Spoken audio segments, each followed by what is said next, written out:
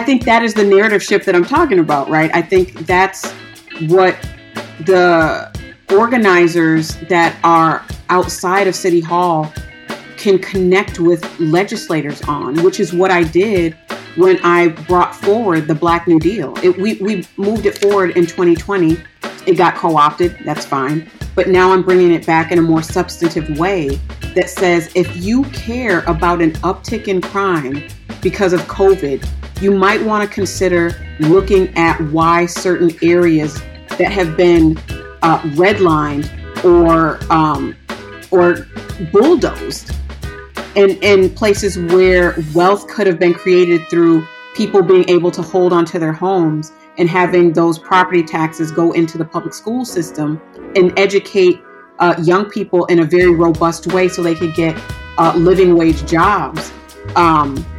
If we look at why that wasn't able to happen, if we look at why certain people were relegated to living in the most toxic places in the city of Oakland and how that has had impacts on health and not just on the individual, but the entire community, then we can say when we see these things happening in East Oakland and West Oakland, there is a policy implication and history to those outcomes.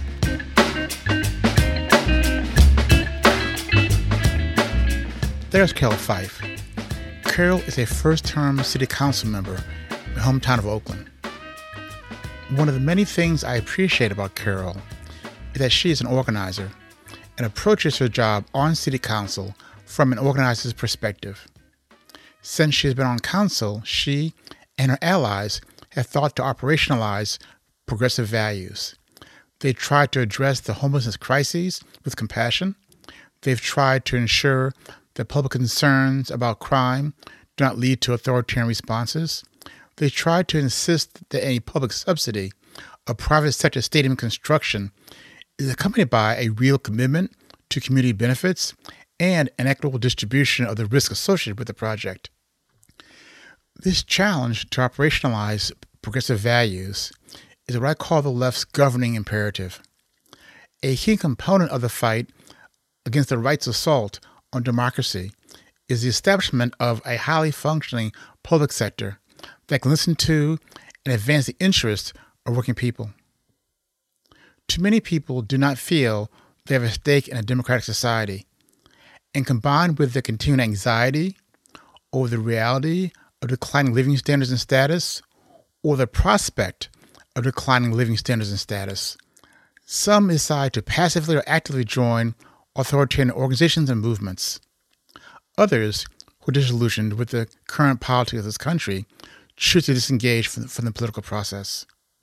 Our dreams of a better world rest upon our ability to win large portions of the latter group over to the fight for racial economic justice. During the conversation, Carol, my co-host Lauren Jacobs, and I discussed how to deal with the racism that reduces the life outcome of Black people and impair our ability to build a political coalition needed to forge a better world. We didn't reveal the magic potion that ends structural racism, but our conversation is an important step forward. And even though we recorded this show months ago, the content is still timely. I think you'll enjoy this show. But before we get to the show, please listen to this trailer introducing a new podcast. As you know, Black at Work Talk is a Convergence podcast. Convergence is an online platform dedicated to stimulate debate which can help us forge a world based on a multiracial democracy and a radical democratic economy. The newest podcast to this Convergence family is a show by Sunrise Movement co-founder William Lawrence. Let's hear a bit about this podcast from Lawrence now. Coming in 2023 from Convergence Magazine, a new podcast, What Will It Be? I'm your host, William Lawrence. I've spent the last decade fighting for justice as part of social movements like Occupy Wall Street, racial justice uprisings, the Sanders Campaign, and the Sunrise Movement. Now I'm interviewing friends and comrades to make sense of what we've accomplished together, where we've fallen short, and what comes next. We'll peer into the chaos of the 21st century and ask a simple question of the future. What will it be? Hi, folks. This is Stephen Pitts from Black at Work Talk. Hope folk are doing well. I have a co-host here, Lauren Jacobs. Lauren, how you doing? I'm doing well. How you doing? You had a birthday last time since I talked to you. Happy birthday, by the way. Thank you. You had to go and spill the beans to everybody. I could tell people how old you are, by the way, and make something up, but I won't do that. I did. I publicized it on Facebook. There's no shame in this game. Wouldn't want to publicize it again, by the way? 52 and proud. Very good. Very good. Okay. You're older than me about 30 years, by the way. So, okay. We'll see what happens. All right. I guess I'm behind. I haven't retired yet, so I gotta get going. But no, serious being serious, I'm glad you had a good birthday. It's really great. And since we last talked, they had their little raid down in Florida, where the Justice Department decided to execute a subpoena to grab some documents that Trump grabbed. Any reflections on the latest episode in our saga? Well, aside from the what was that show in the 70s? The British game, like Benny. Benny Much of Hill? it, yeah, it's Benny Hill. Cue that music for much of this, because this is not a thoughtful political analysis. This is just real talk. It always hurts a little when the raid goes to the people that are not in the zip code that the raids usually go to, and the color of the folks that normally the raids go to. It's par for the course with the Donald. I grew up in New York City and have a long history of watching his antics over the years. Yeah. Now, I actually have kind of mixed thoughts, even ignoring the fact that normally I don't endorse raids by the state, you know? Yes. To me, the larger issue is that, in my mind, I'm pulled in a lot of different directions. The obvious one is no person is above the law. And Trump flaunts the law and gets away with it, so he flaunts some more. So at some point, you guys say, it ends today. I get that fully, by the way. And I think we have really a political problem, not a legal problem. And I think one of the dangers that we have on the left is we have gotten to habit looking for the law to resolve things in the day, and that doesn't work for us. Yep. And so I hope that we understand that it is fundamentally a political problem, not a legal problem. And regardless of the outcome of this avenue of the legal battle, the political problem still is there. And I think it's important to keep in mind. And as evidenced by the guy that went to the FBI office in Cincinnati. I mean, right. It's not, you're not doing anything to strip the radicalism of the base or the base. That's organizing and contesting and moving. I think maybe not his base, but the people that seem to still say up for grabs for that wing of extreme conservatism that has arisen. Yeah. And you mentioned organizing. It's a matter of power fundamentally, right? And that's the purpose of this miniseries, to talk about power building a bit and see how we actually do it. And I've always thought that we had to not just talk about, but be about it. So I'm really excited to have our guest on now to talk about how to be about building power. I welcome on Carol Fife. Carol, welcome to be on the show. Hello there. I'm glad you're here. Glad to be here. And full announcement is his council person or council member, Carol Fife. For people who don't know Carol, maybe outside the Bay Area, Carol is many things, but her official title, at least one official title, is she is on the city council here in Oakland and doing a phenomenal job of trying to push forward some good policies, but also build power as well. So what do we want to talk about overall, the broad sweep of the conversation, Carol, is this question of how do we actually govern and build power simultaneously? Because in my mind, I mean, I say in my snarky terms that sometimes we speak truth to power and power don't want to listen. And so we got to have power, actually. And we got to run stuff so people can have better housing, better jobs, and so forth. And so we were used to throwing bricks and getting some short-term gains, but we actually need to put our hands on the lever of power themselves. And you've done that. So I want to explore why you're doing that, explore what's been your experience so far, and those sort of things. So should be a good ride. Okay. So one question I have initially, when I think about elected officials, oftentimes some elected officials, they see themselves being simply office holders and see that being a way to actually maybe improve our people's conditions. And the worst of those folk are simply careerists looking for I got a job for 4 years. Next up is something else, right? But I see you different, girl. I see you being really a movement person, and at this point in time, you're an elected official. But from my perspective, that's not your persona, simply. You're a movement person who's not kind of inside the house, you might say. You maintain your movement sensibilities. Is that kind of accurate description, or did I get it wrong? Are you a closet careerist? I didn't know about it. No, I'm not a closet careerist. Absolutely not. And I'm happy that you see it that way. I'm happy that you see me as a movement person. In the same way, sometimes people say that we are spiritual beings having physical experiences, but we are energetic beings. I am a movement person having a political experience, and I would actually challenge you, Mr. Pitts, on me having my hands on the lever of power. I get to see how the sausage is made in the sausage factory, but I will always, as a movement person, believe that the power is with the people, because I'm finding that the more I'm isolated from being able to organize in the streets, from being able to have mass demonstrations, from being able to do the door knocking, all of the things that COVID has made more difficult to do, the more I'm alienated from that power base. Those are the individuals, those are the people that can actually move things and have been able to do that in Oakland to get us to a point where now the folks that are really in power, the folks who have their hands on economic resources, land resources, and all those kinds of things, are concerned about the shift in the structural manifestation of power, so-called power on the city council. And so I just wanted to share that. But, Yeah, this is good kind of deeper dive into something. So what I meant can be either unclear or inaccurate, one of the two, right? It is that policies are important for people's lives. And the people who have the capacity to say yay or nay on a policy, I call them kind of power brokers, hands on the levers.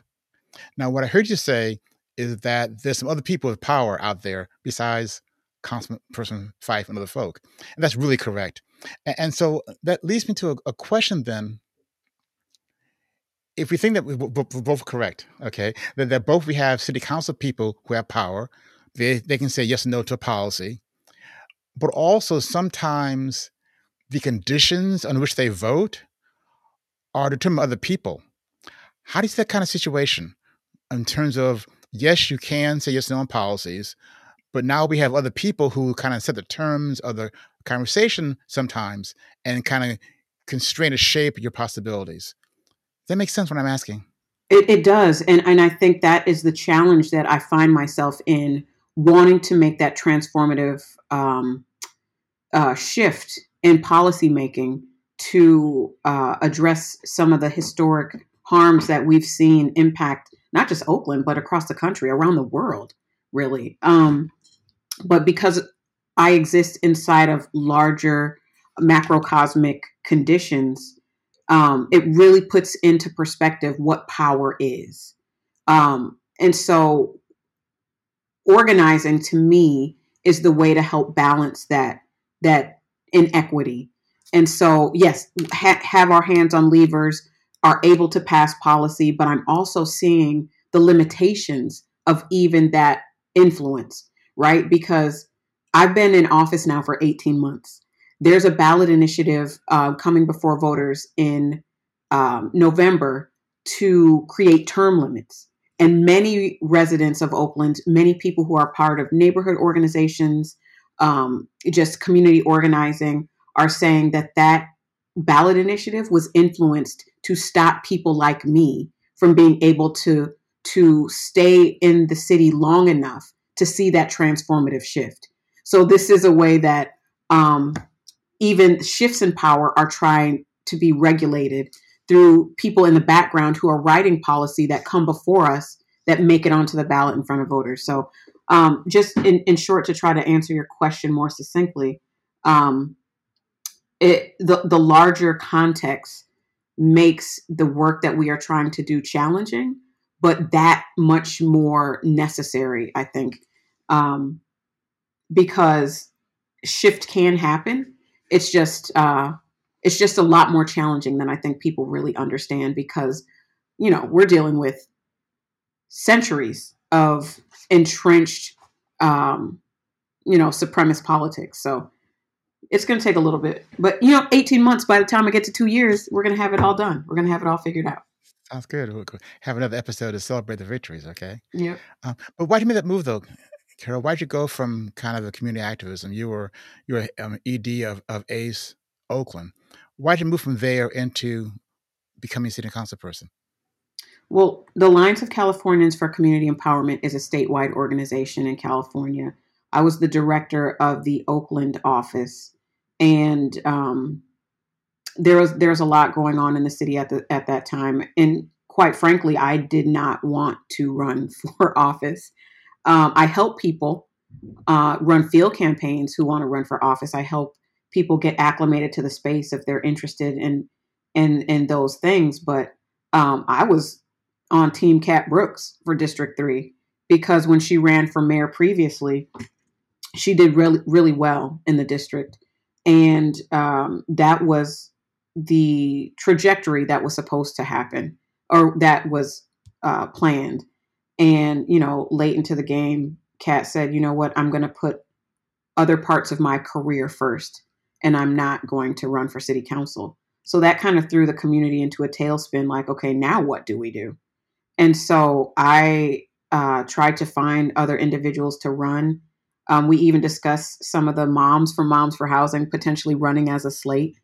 And no one wanted to do that. And so because I was in the field looking, there were a lot of my friends in labor, a lot of my friends in community organizations, a lot of the youth that I work with that mentor me and that have been organizing around police brutality at that time were like, can you just do it?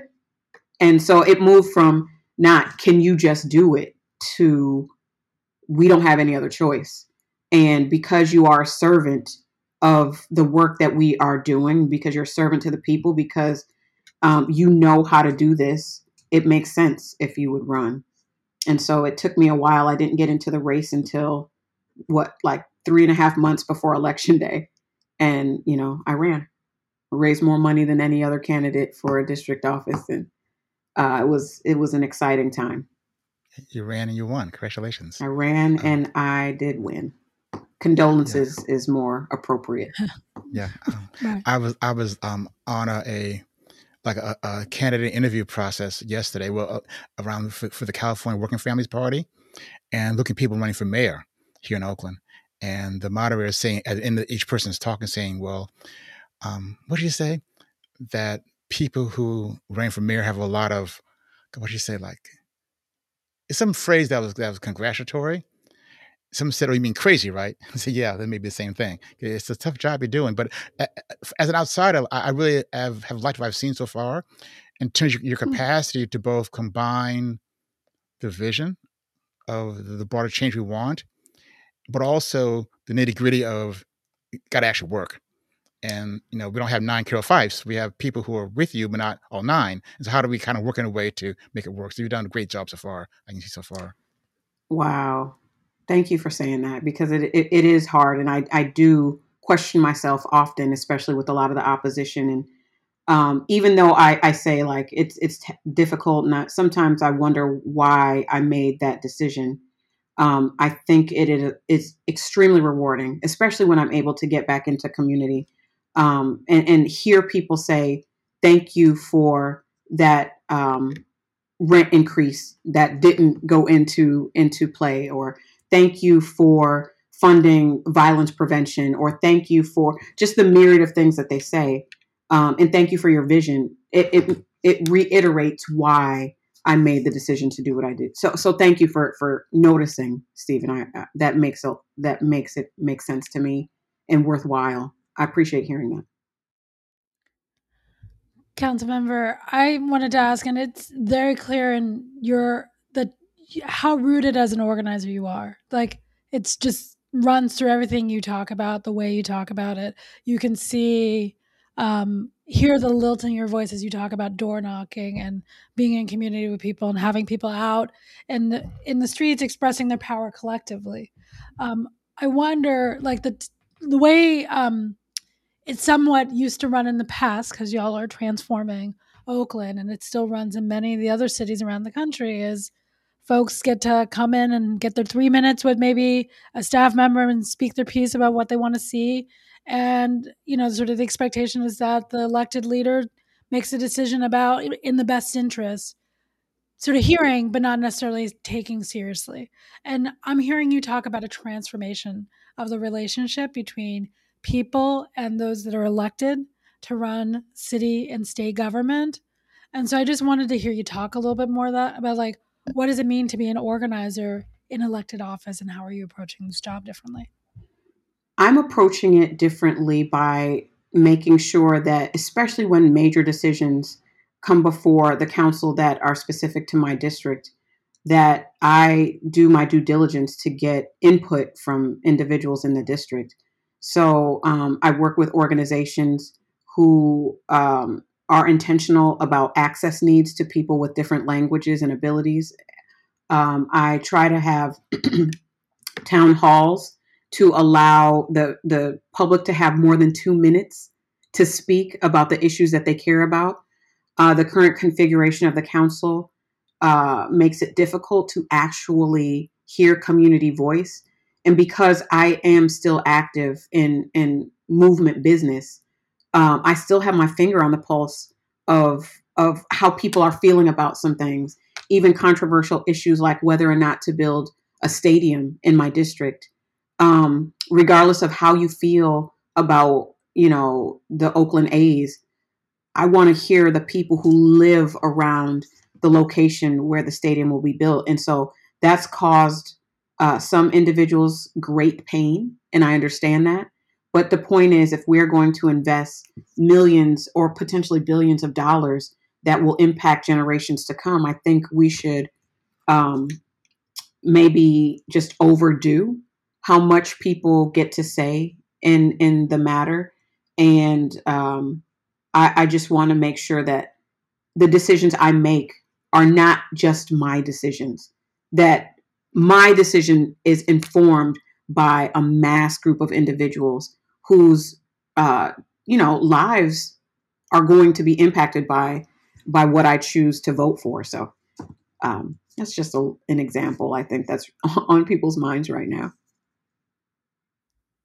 Yeah, thank you. I mean, I think it also touches what I'm hearing also embedded there, speaking to the balance of listening to your base, the people that you are, whose voices you're bringing with you to City Hall.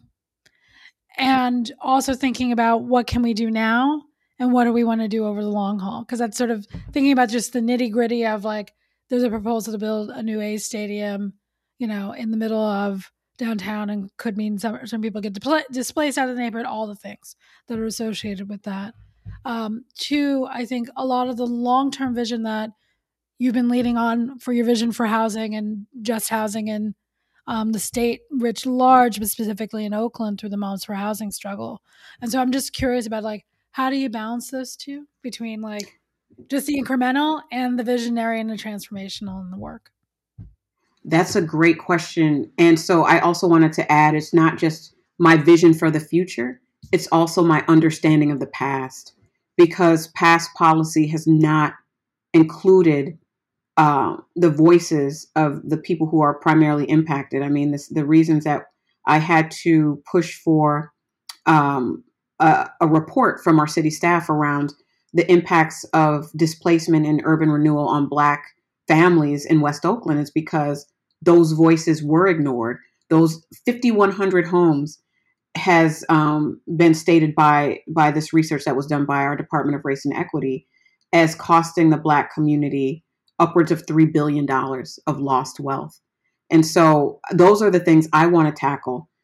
And it doesn't always make me a favorite with city staff or with some people in the community, or the folks who feel like it's a zero-sum game. Like if we create equity, then somehow other people lose.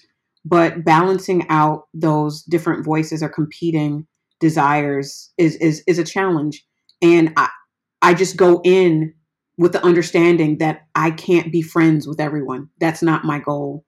My goal is to heal harm and to do that while trying to maintain a viable and thriving district and city.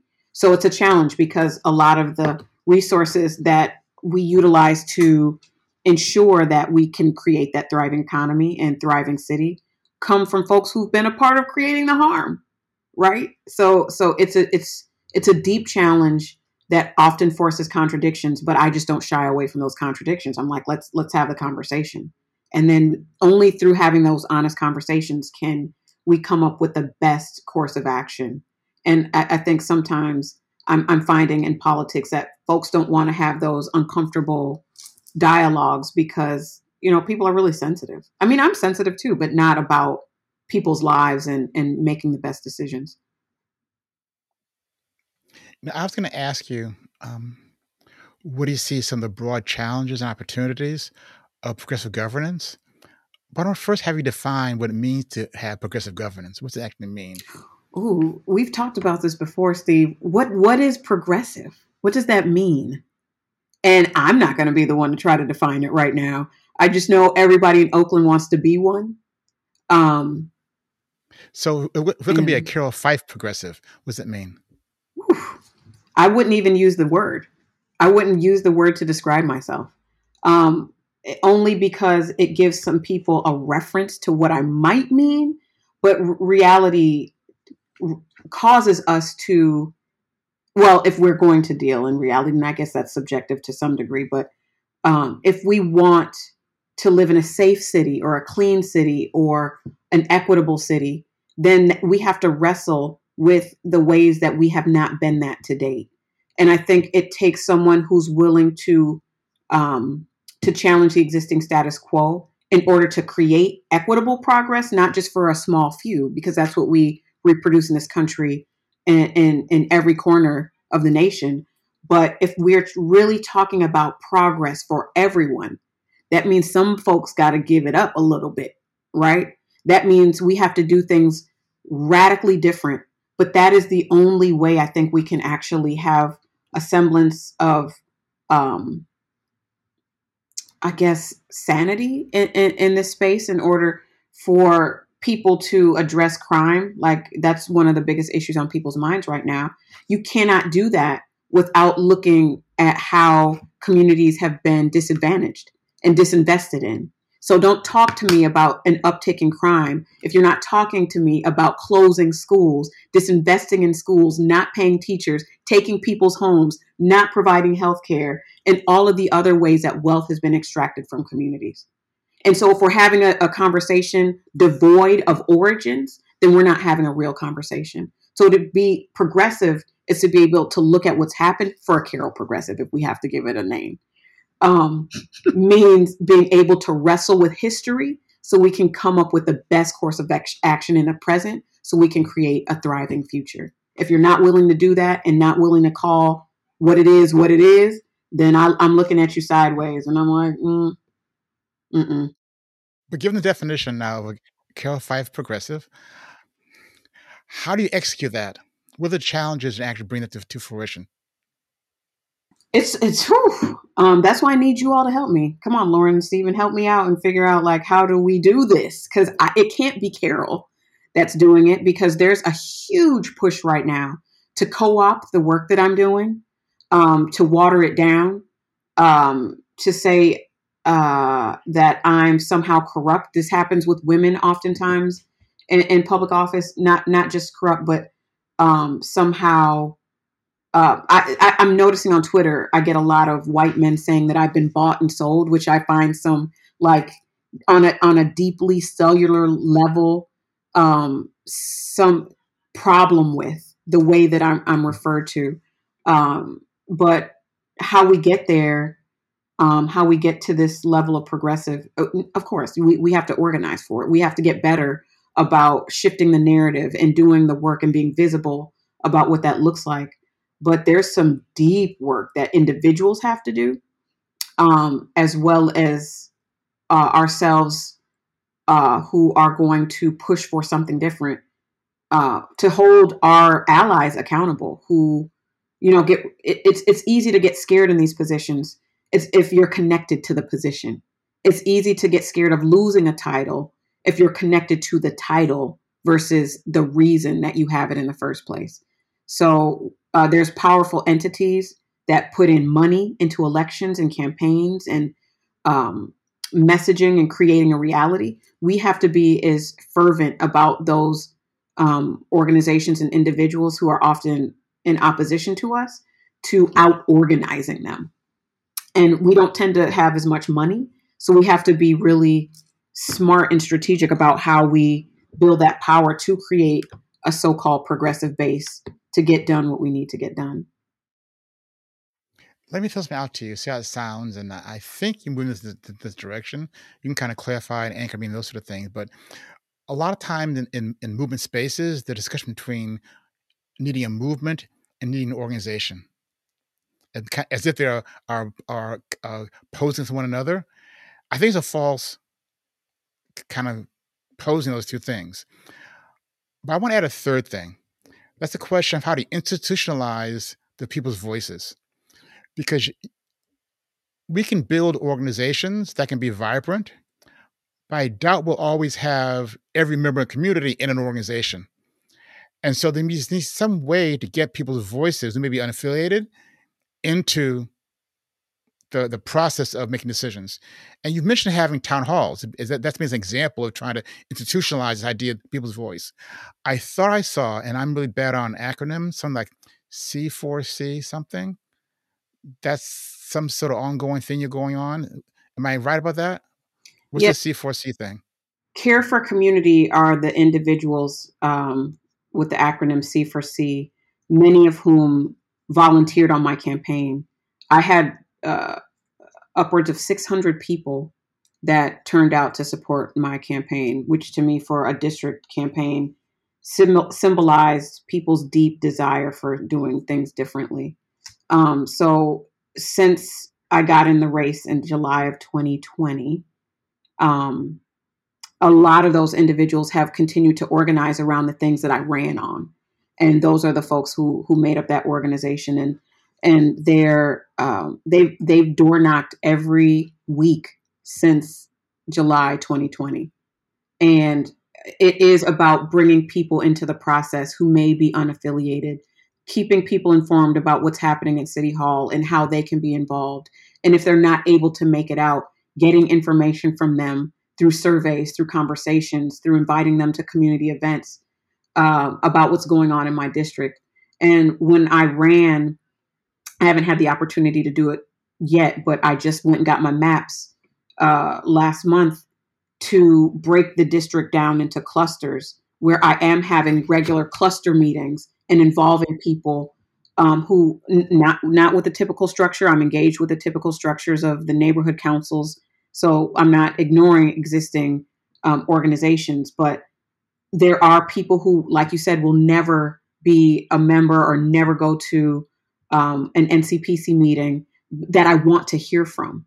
And so I'm creating the structure because I think that's what's needed, even outside of an organization, outside of a mass movement. There has to be some structure to be able to capture that voice and the sentiment of what people need. And so it's imperative, if we're going to make any kind of sustained change, to have something that can hold the elements needed to push that change. You know, when you were talking, I thought about the fact that on paper we have a democratic process, but it's become kind of ossified in many ways. And so you mentioned having the neighborhood councils. That's an example of, on paper, well, it makes sense. But over time, given the way that governance gets further and further away from the people, those kind of structures that should be a vehicle for input become simply another part of the state, you might say, of the opposition. And so there's a need to find new ways to bring in new blood and those sort of things. That's really important thing, that kind of thinking through how we have on paper democratic institutions or processes that may not actually be democratic and need to have other ones as well. That's super cool.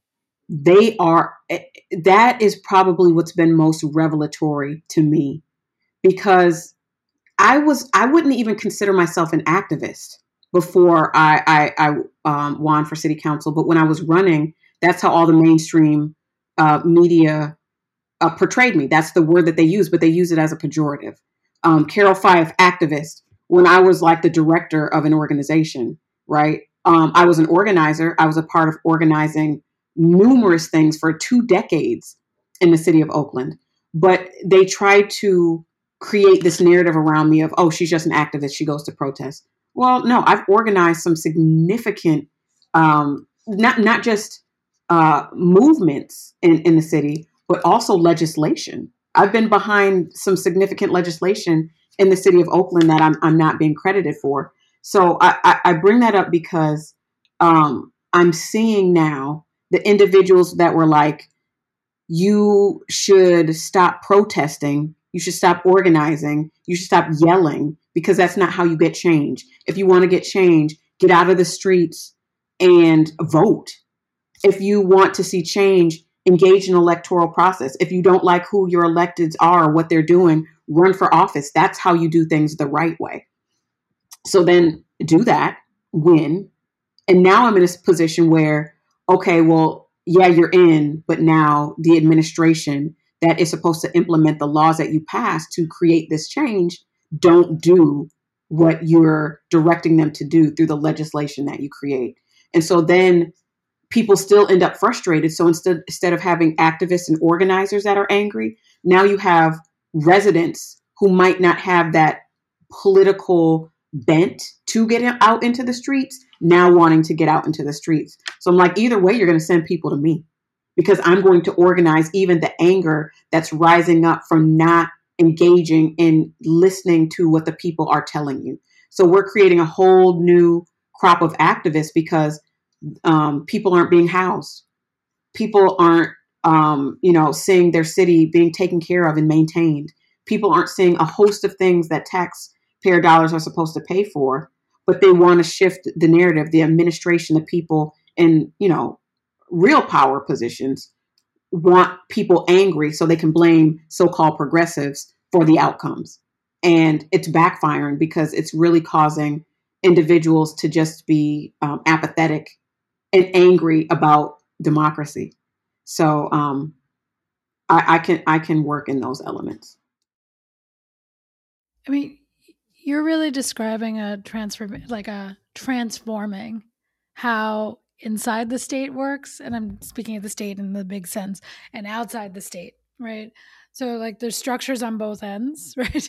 Or I should say pathways in on both ends. Like you clearly are a pathway inside, operating inside, but creating these new structures and new pathways for different voices to come up and to be heard and to be included in the process is really, it's very transformational and interesting. It does remind me of some of the models my organization sort of was looking at in how Barcelona has been, some of the elected leaders in Barcelona have been trying to do the same thing of, it's not that you elected us because we're brilliant, we're going to go into these closed rooms and figure out and solve all your problems for you, that this is going to be a co-leading conversation with the community and elected leadership.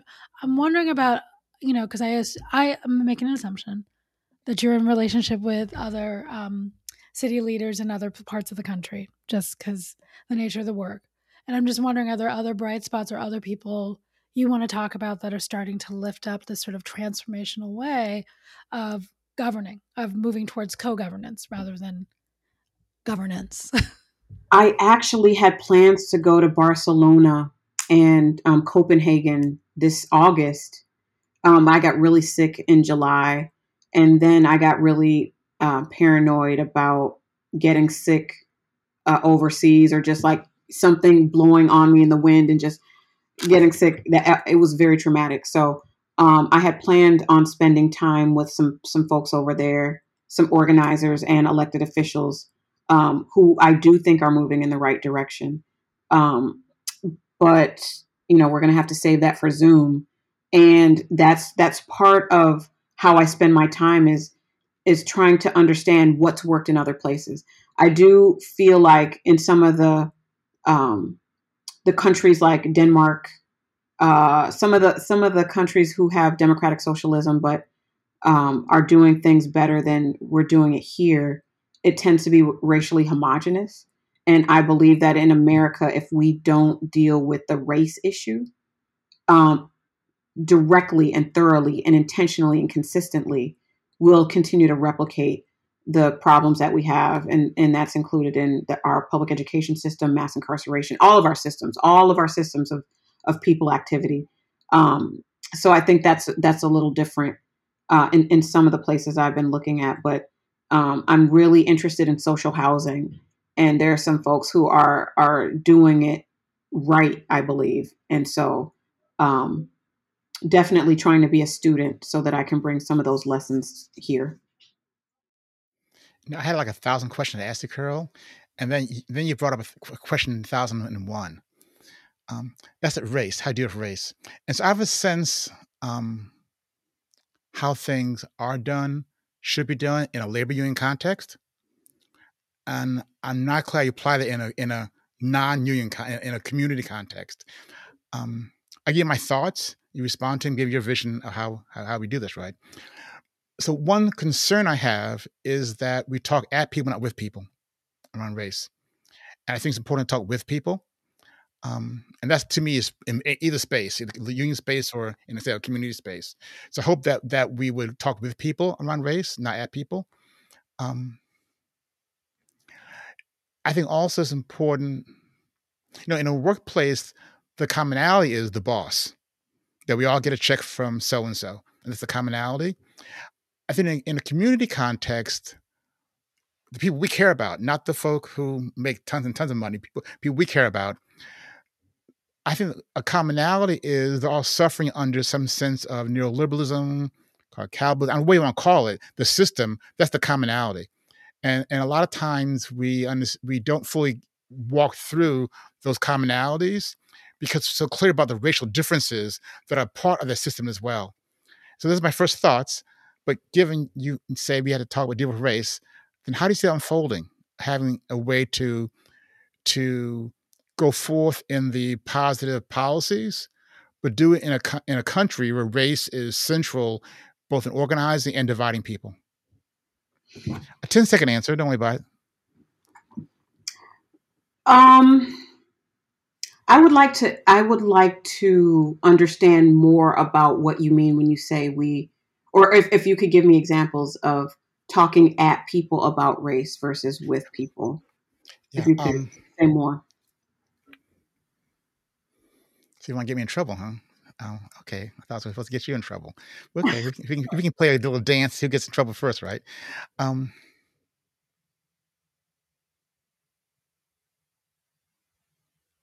I think the way we use history is a delicate question. For a lot of folk, history is 1968. Okay.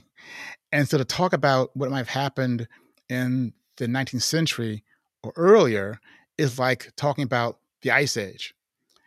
And so when I think about if I ran the world, if I was council member Fife and I ran the world, what I would want to do is clearly lay out how history has impacted something concrete today, and not a generic issue of racism in America.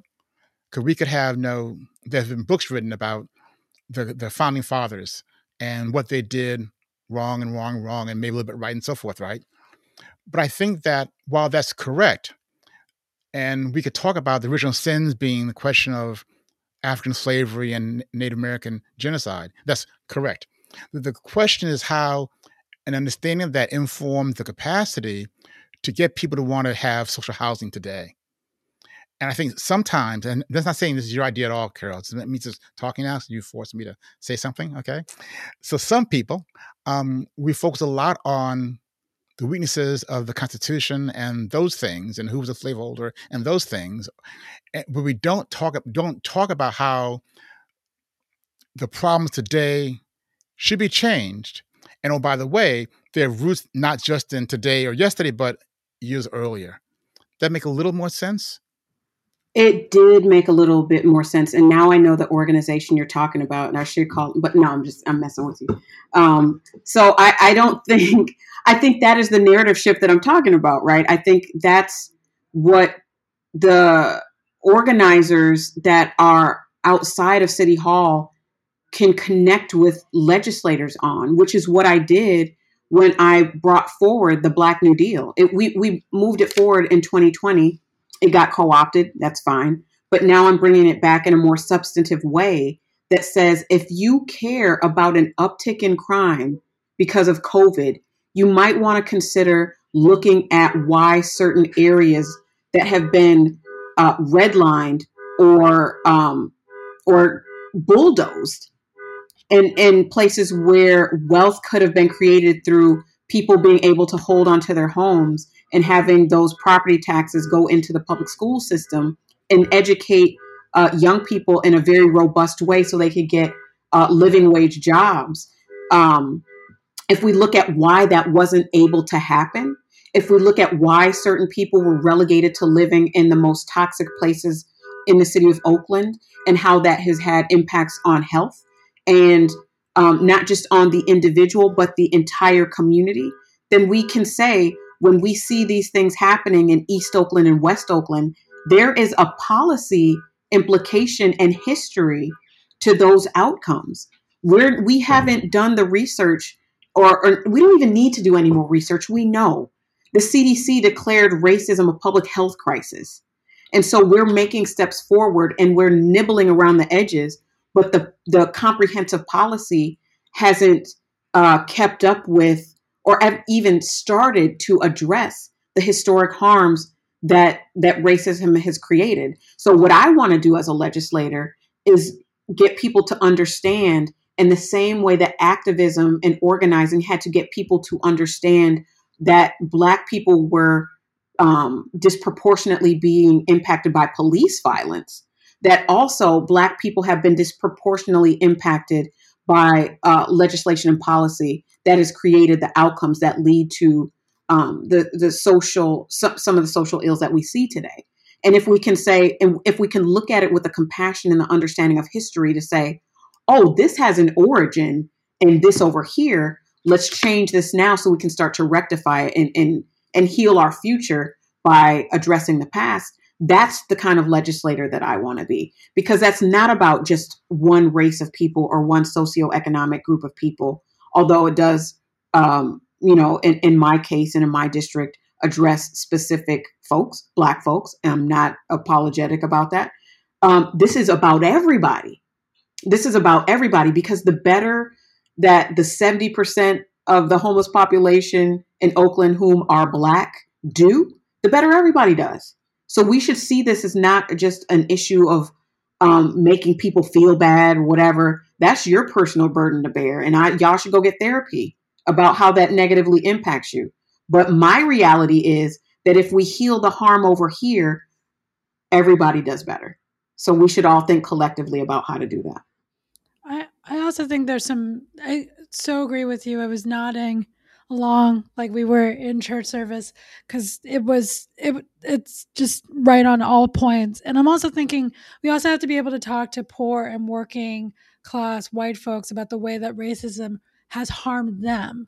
Like it is so insidious. It has convinced you that social housing should not exist, which would help you because Black, immigrant, Native people might get in there as well. And we have to be able to start, I think that is real history in present.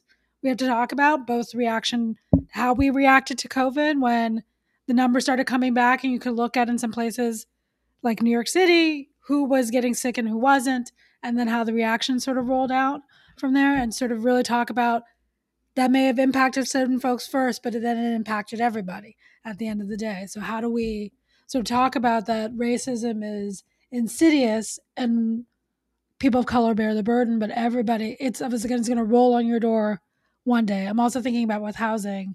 You remember that article that was in the New York Times a while ago about folks in upstate New York, like farmers that were getting gentrified out of farming in upstate New York? So, I mean, it's just sort of like what gets done in the hood is eventually finding its way elsewhere. It's just we are sort of usually first stop for the new exploitative practice. I mean, we saw that with the drug war, right? And crack was such a dirty drug that only happened in the ghettos.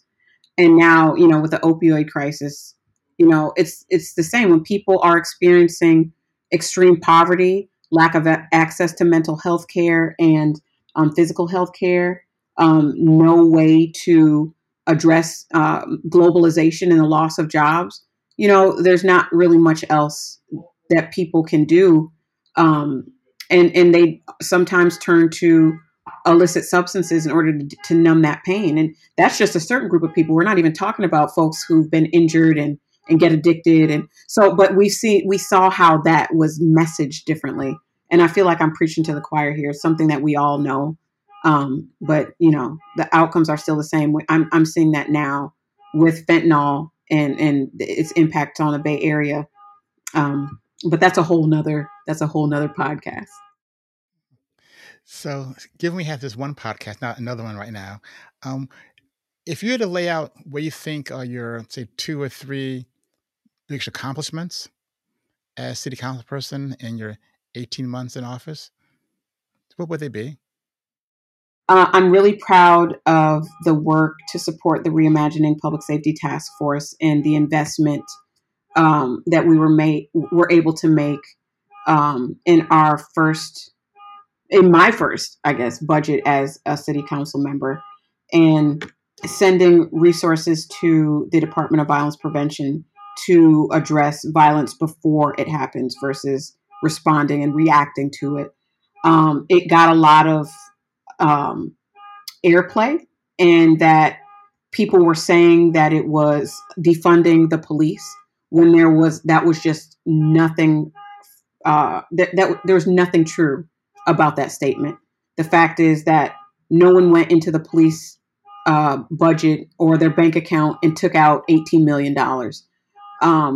It's just the decision of where to put that money. And I was really proud of that because it showed a step towards doing things differently. And that's the courage I think that's needed.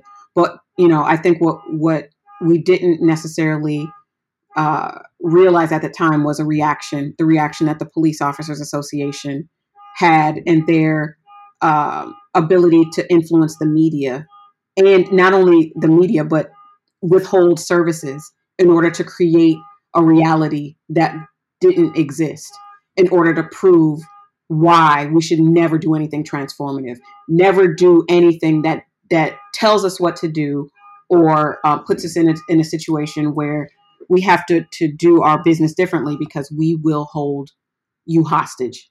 So I'm proud because we had an impact on prevention, but I'm also happy that we were able to force a conversation that is requiring police to do differently. And that means tell the truth about the reality of the work that they do. I'm also proud of some of the things that we were able to put in front of the voters this year, which is like the ballot measures that I hope people support, an infrastructure bond to really invest deeply in transportation necessities in the city of Oakland, as well as affordable housing. I was really pleased that we were able to get a ballot initiative in front of voters for this fall that will authorize the development of low rent units and social housing units in the city. Proud of our ability to decrease what was slated to be a massive rent increase on 60% of Oakland's residents who are also renters in the city of Oakland. I've been really happy just to do some other things that people will never know, like making sure people had groceries or they weren't evicted. Little stories that will never make the news. Making sure mothers on Mother's Day had hot meals, and lots of other things. Cleaning up burnt out buses in front of people's homes. Spending time with unsheltered folks at Wood Street to try to counter the lack of information that they've received about their living status. Lots of things that I'm proud of. But I don't want to take up the rest of the time. I have a list. Okay. I'm so glad you're a city council person, by the way. I really am. So thank you. Really. Where do you see you and the movement you represent being in 3 to 5 years? Not you personally. I know you'll be probably governor of the state of California. So beyond that, but seriously, the movement, where do you see there's a movement of trying to transform Oakland into an equitable city being 3 to 5 years? This is probably the most painful realization that I'm coming to, which is I hope that we're able to stave off the displacement and disappearance of Black people from the city of Oakland. I'm very concerned about our future and our ability to stay here. Sometimes I get really concerned about people's own self-interest outweighing the needs of the collective. I found a lot of people who look like me are more interested in status and things than just the collective well-being. So capitalism is a hell of a drug. And the way that it influences people to not be able to think outside of a box or not think outside of existing structures for transformative change is it something I struggle with and pains me daily. So I hope that, number one, in 5 years, that our little rock is still rotating on its axis. The number of fires that I see throughout California and the rising temperatures throughout the nation are very concerning for me, and how our lack of responsibility around climate and environment are helping to fuel some of our most fundamental challenges is deeply concerning. So I hope that we're able to see past our own individual sense of self to understand that we are connected. And if we don't care about each other just a little bit more, then we will all perish collectively. So we're going to do something collectively. I just hope it's flourish versus perish. And I hope to have played a little role in the latter. Or would it be the former? I don't know. So Carol, beginning to wind things down now. And I always ask my guests about books and music. I love those two things. So what books are you reading now? I've started several books that are right next to me on my nightstand, but the one that I continue to return to is a book that I was given by a city staffer, a director, actually. It's The Cross of Redemption, The Uncollected Writings of James Baldwin. And brilliant, beautiful mind.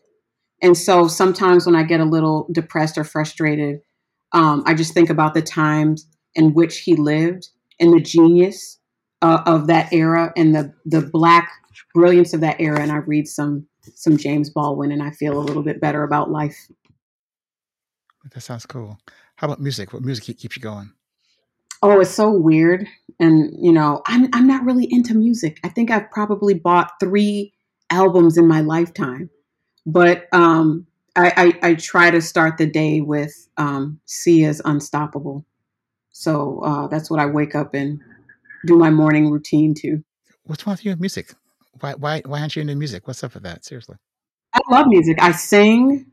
I have it on while I'm cleaning. I don't know. I think my mind is always full of wanting to get more information. I never give it a time to relax or break. But I will say that, on Sundays when I'm doing my laundry and folding and cleaning up, I watch the Man Who Fell from Space. Fell from the sky. Whatever it is.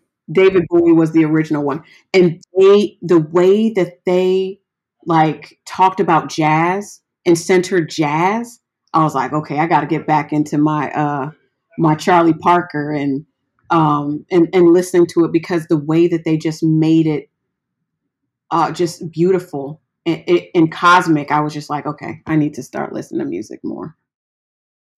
I started watching that, but I kind of stopped. So I haven't got to that jazz piece. I need to pick up again. I do love jazz. I really do. And I do too. And my kids are jazz lovers as well. And they're 10 years apart. And it's so funny that my older son really likes contemporary jazz, and my daughter, who just made 18, is really into old school, like Ella Fitzgerald, Louis Armstrong, and some of the greats from back in the day.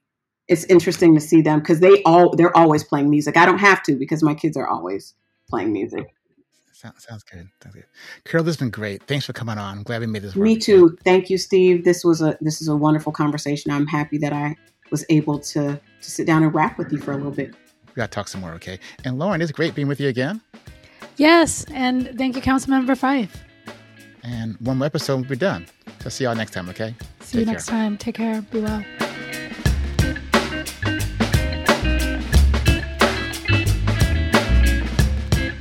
Carol made an important distinction between the power to enact policies and the power to shape the larger terrain where we do battle.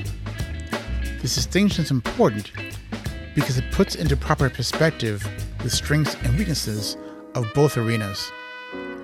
While it's not required that everyone fight in both arenas, without understanding those strengths and those limitations, our ability to maximize our efforts where we do choose to fight is constrained. Well, that's all for this episode of Black Work Talk. Till next time, stay safe and be well.